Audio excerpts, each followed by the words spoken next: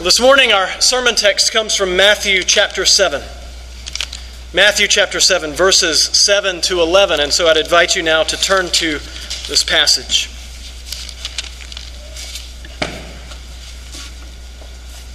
Matthew chapter 7, verses 7 to 11. This is God's word. Listen attentively to it. The Lord Jesus says, "Ask, and it will be given to you.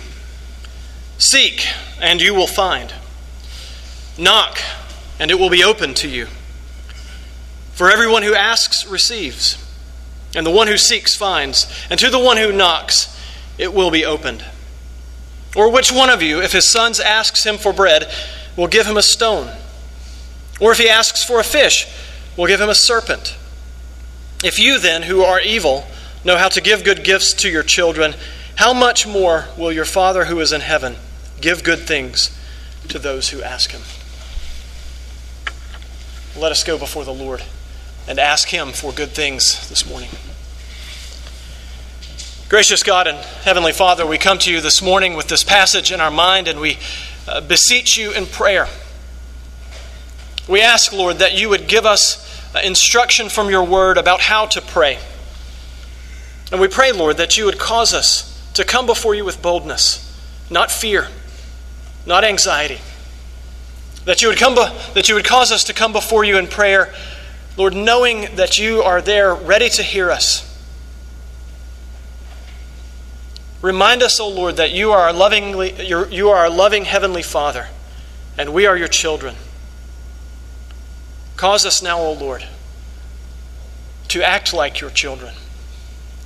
We pray this in Jesus' name. Amen. Well, just as we discussed, as we looked at last week's passage, that it gets misused, it gets wrenched out of context, it gets pulled out and attempted to say things that the passage itself simply does not say. This morning's passage is frequently quoted out of context as well. And these few verses are sometimes quoted to support some sort of name it and claim it gospel, some sort of prosperity gospel, which has nothing to do with the good news of salvation in Jesus Christ. It is another gospel, make no mistake.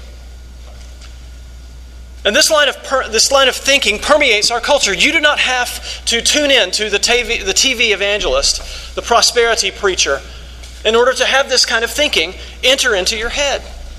You don't have to go to one of those churches to think that you are entitled to certain things in this life. It permeates the culture in which we live. And so it is certainly tempting for us, those of us who live inside this culture, this materialistic culture, to think to ourselves when we hear Jesus say, "Ask and it will be given to you," it is tempting for us to immediately think of all the things, all of the earthly treasures that we would love to have. And to think that Jesus is commanding us here to ask for those things. Now, there's that little part of each of us that's like children at Christmas time, who can't wait to find out what they've been given, to find out what's under the Christmas tree. And in a society that highly prizes material possessions, it is almost instinctive to think of the material things as the greatest gift that God could give to us. This is, in many ways, the limit of our prayers. But Jesus' aim this morning is to show that there are far more valuable gifts that God our Father can give to us. And this passage is fundamentally about prayer. Ask, seek, knock. And this is obviously not the first instruction that Jesus has given us on prayer, is it? Early in chapter 6, he taught about the pitfalls that we are to avoid in prayer. We're not to be like the hypocrites who stand on the street corners. We're not to be like the pagans who try to wear down their gods by vain and empty prayers. And then he gave us an example of how to pray using the Lord's Prayer. And now in this morning's passage, Jesus teaches that if we are God's adopted children, if we have been bought, if we have been purchased by the blood of Jesus Christ, that we have a right and a privilege to come before the Lord Jesus, to come before God our Heavenly Father in prayer. And even to expect that He will hear our prayers. that He will respond and give us the things that we ask. Well, I ask you then to think about this as we work our way through these few verses. If the desire of our hearts is to seek first the kingdom of God and His righteousness, Jesus promises that our Father will answer our prayers. If the desires of our hearts are to seek God's kingdom first, to first seek His kingdom and His righteousness, then God will answer our prayers. I've divided this passage into two sections: the promises of Jesus, verses 7 and 8, and the goodness of your heavenly Father, verses 9 to 11. Again, the promises of Jesus, verses 7 to 8, and the goodness of your heavenly Father, verses 9 to 11. So let's first look at verses 7 and 8. In verse 7, Jesus says, "Ask, and it will be given to you. Seek, and you will find. Knock, and it will be open to you." Jesus uses three different words here to express the idea of prayer: ask, seek, knock. And these are commands. These words in the original language are in the imperative. And what's more, they are intended, Jesus, when He spoke this, He intended for you to persistently ask of your Heavenly Father, to persistently seek, to persistently knock. We're to frequently make our requests known to God. Now, we need to emphasize this again. It's already been noted that this verse has been poorly used by some folks in some quarters to justify asking for all kinds of things. But if we look at the surrounding context, what can we determine about what Jesus is actually talking about here? What is He teaching when He says that your Father will give you good things? What are those good things? Is Jesus saying, like the prosperity gospel teachers tell us, is He saying that we should ask for that fine and fancy car, or ask for all kinds of wealth, and that God will give us that? There's this language among almost universally among those who preach this kind of gospel, that if you sow, you will reap a harvest of wealth. Well, is that what Jesus is talking about here? Or is He speaking of some other type of request? Well, this is where, if it were possible, to preach on the Sermon on the Mount in one sermon, to take chapters 5 through chapter 7 and preach on it in one sermon, if that were possible, it would be very helpful for us this morning, because then you would gain a swath, a large overview of what is taking place in this book. As it is, we began the Sermon on the Mount back in February, and we're continuing on through it. We've got a few more weeks to go. But what is the main purpose? What is the main focus of Jesus in this Sermon on the Mount? Well, at the very least, His main purpose is to direct us toward the kingdom of God. He mentions the kingdom of God time and time again throughout this sermon. It is a very important emphasis that Jesus has in this sermon. He's giving us an overview of how we as citizens of God's kingdom are to live in this life. And so He gives us kingdom ethics, citizen ethics, how we're to behave. And you remember, He treats all these various aspects of the ethics. He talks about various laws from the Old Testament. He talks about the 6th commandment, the 7th commandment. He talks about how if you, not only do you break the 7th commandment by committing adultery, but you can break it by having lust in your heart for another person. And what He's saying is that it is very difficult, it's much more difficult for us to keep God's commands than we ever imagined.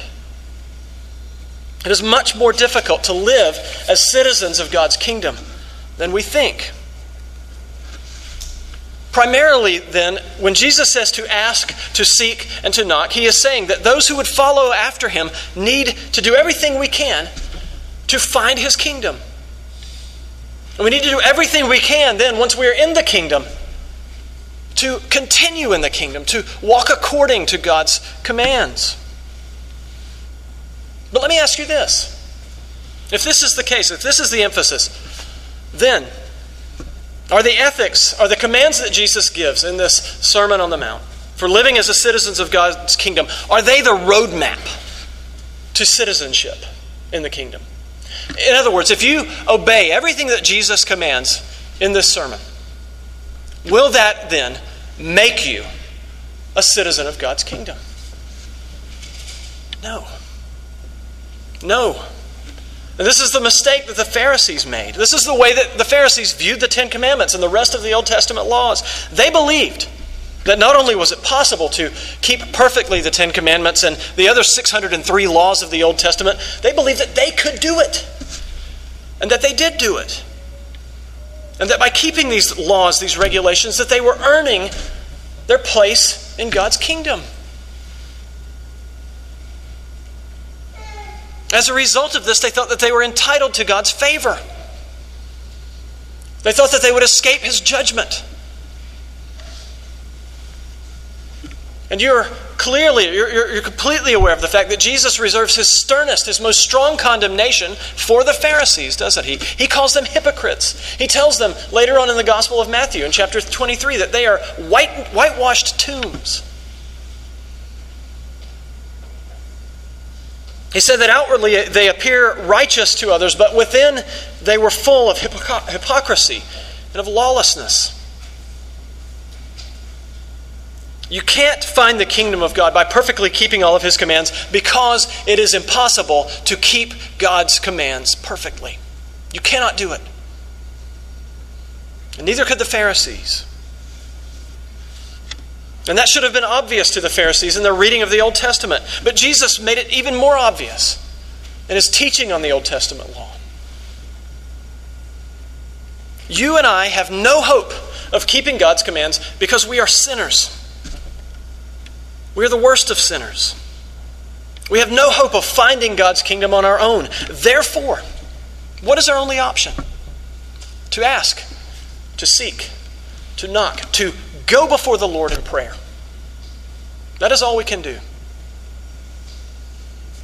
The kingdom of God, the gospel of the kingdom, are the pearl of great price. And this is the great treasure that each of us should be seeking. Now, what does it require? If we're going to seek after this, what makes us want to seek after this? Well, obviously God's Spirit. God's Spirit enables us by calling us to Himself. Without God's Spirit making us alive in the first place, we would never seek God's kingdom. But we must recognize by the Spirit's power our own human inability to keep God's law, to keep any part of God's commands. We must ask for God's Spirit to guide us and to strengthen us. And how do we do this? Well, it depends on where you are and you're standing before the Lord. If you don't know the Lord Jesus Christ, if you've never publicly professed faith in Him, if you haven't embraced Him as your Savior, then the Bible commands you to repent of your sins and to turn to the Lord Jesus in faith and embrace Him as your Savior. But if you're already walking on the path, if you've already been made citizens of the kingdom of God, what do? Well, it's really no different, is it? You still must repent of your sins and believe every single day. And how do we do this? We do it by constantly going to the Lord in prayer. We constantly seek the Lord. We seek His righteousness. We seek His kingdom. And we do this because we have no righteousness in and of ourselves. And to those who truly seek, to those who are truly coming to the Lord in prayer, Jesus gives these promises in verse 8. He says, "For everyone who asks receives, and the one who seeks finds, and to the one who knocks it shall be opened." These are the promises that God gives His people. God will hear you, and He will give you that which you ask for. Now you can tell what you truly value by looking at the things that you desire deep down in your heart. And Jesus promises that if you truly desire the kingdom of God, if you desire that pearl of great price, that God will give you what you ask for. You will receive. This is the promise that Jesus gives. Well, let's look now at verses 9 to 11. The goodness of your heavenly Father. In verses 9 to 11, Jesus uses another logical argument to prove His point. He did this in the passage we looked at last week. He does it again this week. And this one is an argument from the lesser to the greater. He says in these verses, Or which one of you, if his son asks him for bread, will give him a stone? Or if he asks for a fish, will give him a serpent? If then you who are evil know how to give good gifts to your children, how much more will your Father who is in heaven give good things to those who ask him? Now, just as in the previous passage, Jesus uses a ridiculous example, doesn't he? He uses two examples to make his point here. And his point to his listeners is, you need to be praying. Why aren't you? Why don't you do this? What are you afraid of? Does a human parent give his child a stone when he's asked for bread? Does a human parent give his child a snake when he asks for fish? Of course not. Human parents don't do these things. Human parents who are evil don't do these things. Why do you think your heavenly Father, who is good and gracious and merciful and who loves you as his children, would do such a thing? So why? Why are you not praying? What is your excuse for not coming to your heavenly Father in prayer? This is what Jesus is asking here by this sort of hyped up example, of these examples that he's using. Now I should just pause here for one moment and point out one important aspect of verse 11. That in verse 11, Jesus acknowledges the inherent sinfulness of the human heart. He says there, if you then who are evil. The sinfulness of our heart is simply a matter of fact for Jesus. He states it as an obvious fact. If human beings were inherently good, what follows would not be so remarkable, would it? If we're inherently good, then Jesus can't even make this argument.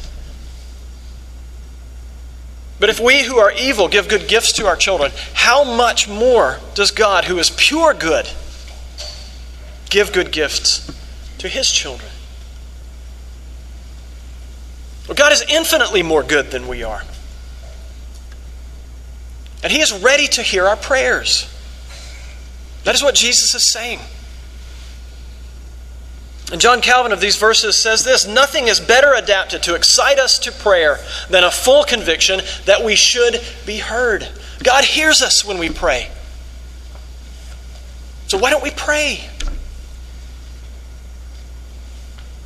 Well, this is exactly what Jesus is saying in this passage. Ask and you will be heard by your heavenly Father. So knowing this, why don't we pray more often than we do? Well, there are many reasons why we don't pray like we should, aren't there? There are distractions that the world imposes upon us. There are all kinds of things that cause us to even forget to pray at times. For many of us, the main reason we don't pray is out of laziness or complacency. We've been lulled by the enemy of our souls into a state of slumber, to the point that we no longer think of praying, except at the last minute. We throw up some sort of prayer in the hopes that God will hear it as we're on our way out the door. And in C.S. Lewis's The Screwtape Letters, the demon Screwtape, who was a mentor to his nephew, Wormwood, tells Wormwood this. He says, the best thing where it is possible is to keep the patient from the serious intention of praying altogether. He should be persuaded to aim at something entirely spontaneous, inward, informal, unregularized. Now, of course, this is a work of fiction. It's the work of a man's imagination, and yet there's some truth to this, isn't it? Our enemy wants us to be distracted from prayer. And if we happen to think about prayer, by no means does he want us to give any great thought to it. It should be off the cuff, off the top of our heads, without any consideration of deep and important things. As long as we can be deceived into thinking that there is no or very little reason to pray, we will be complacent about praying. Well, what do we do about this complacency? How do we counter it? You must remind yourselves again and again that we are at war. We are in a battle. It is life and death. And the enemy of our souls, as Peter says in 1 Peter chapter 5, the enemy of our souls is prowling around like a lion seeking someone to devour. He wants to tear us to shreds. As they say, there are no atheists in foxholes. The most unlikely person you would imagine in the military will bow down if he thinks his life is in danger by a mortal enemy. This is where we are. Our flesh cannot withstand our enemy. We are not strong enough, humanly speaking, to do this. We must go to the Lord in prayer. This will break us. This knowledge that we are at war will break us of our laziness, of our complacency. If we truly realized how strong our enemy was, we would constantly go in prayer to the one who is even stronger than our enemy. Well, another reason we don't pray is that deep down we think prayer is unnecessary. We know that we should pray. We read these commands that we should pray. We understand that Jesus expects us to pray. But we look around and we see plenty of other people who don't pray, and they have everything that they need. They have everything we have. They have more than we have. But they live a pagan life. And so we say to ourselves, there's something in the back of our minds or in our subconscious that says, why should I pray? And when our complacency has grown, and we go for a few days without praying, and we realize that our lives continue and we're getting the things that we need, this thought, this deep-seated thought that it is unnecessary is reinforced. But we forget that God graciously gives the basic necessities of life to everyone. We just read earlier in the Sermon on the Mount that God causes the rain to pour down on the just and the unjust alike, that He causes His sun to shine on believer and unbeliever. God gives the basic necessities to everyone. This is God's common grace, and we should be thankful for it. But what doesn't flow out of God's common grace to everyone are the gifts and the benefits of redemption. These don't go out to everyone. These are limited. And when Jesus commands us to ask, to seek, and to knock, it is not material blessings that He's referring to here. It is spiritual blessings. Daily forgiveness, deliverance from evil, peace, the increase of faith, hope, and love. These are things that you will not be given as a natural consequence of being a human being. These are things that come to you from your heavenly Father who loves you, and they come to you in part because you ask. In the parallel passage in Luke chapter 11, instead of the Father giving good things to His children, as Matthew says here, Jesus says He will give His Holy Spirit to those who ask Him. The Holy Spirit is the good thing, the ultimate good thing, the ultimate great gift that our Heavenly Father gives to us. And this is why we should pray to the Lord. Well, at least one other reason why we might not pray is that we have come to see prayer as unproductive. We have all prayed. Each one of us has prayed for something, and our prayers have not been answered in the way we desired. We ask God to heal loved ones who are sick, and they are not healed. We pray for those who are out of work, or for ourselves who are seeking work, and it is not provided. And so we think that God doesn't hear us. We think prayer is unproductive. We think that it does not work. Well, have you ever stopped to think about what your life would be like if God did answer every prayer that you've lifted up to Him, answered every prayer that you've thrown up to Him at the last minute without any thought as you're going out the door? Have you ever thought about that? The Bible scholar Alec Motyer has said, if it were the case that whatever we ask God was pledged to give, then I, for one, would never pray again, because I would not have sufficient confidence in my own wisdom to ask God for anything.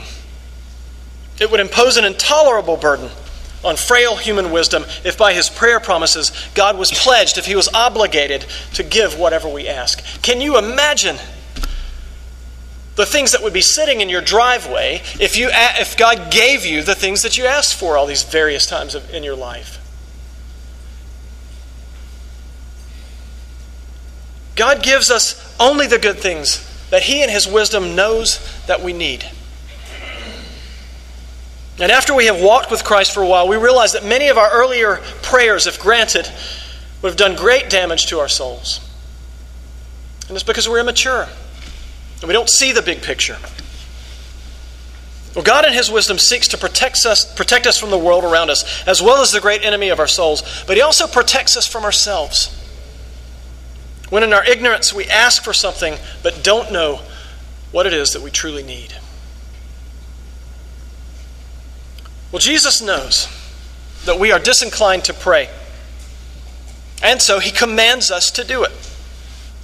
If God has claimed you as his own, and you have come to Christ in repentance and faith, then you should be praying.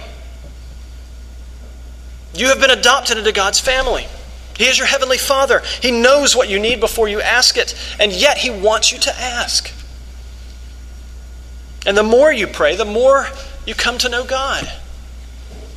The more you realize that he doesn't exist solely for the purpose of spoiling you with earthly treasures, counter to what these prosperity preachers want to tell us. And the more you come to know God, the more you come to know what you truly need. When you pray to God, you're not asking that God will change and conform to your wants and desires. When you pray to God, you're asking that you will be changed to his desires. That your heart will desire what God wants. And that he will give you that thing which you truly need. That thing which is truly good. And you will see that God has been answering your prayers all along, both by granting you what you have requested, but also by not granting you what you have requested. He is faithful. He hears you as his children, and he gives you what you need. Let us come before him now and pray. Gracious God, thank you that you, through your Son, have taught us how we are to pray. You've taught us what not to pray, how not to pray. And now you've taught us, O Lord, to come before you with boldness, knowing that you hear us in prayer. Lord, we pray that you would remove the barriers, the impediments in our lives that make it difficult for us to pray. Expose our hearts to us, O Lord. Help us to see our complacency. Help us to see, O Lord, that we don't really believe that prayer works. Lord, help us to trust in you. And we pray, Lord, that you would show us how you do answer our prayers, that you would build up our faith and trust in you, so that we, O Lord, would be faithful stewards, that we would be faithful and obedient children, and that we would walk according to all that you have commanded us. We pray this in Jesus' precious name. Amen.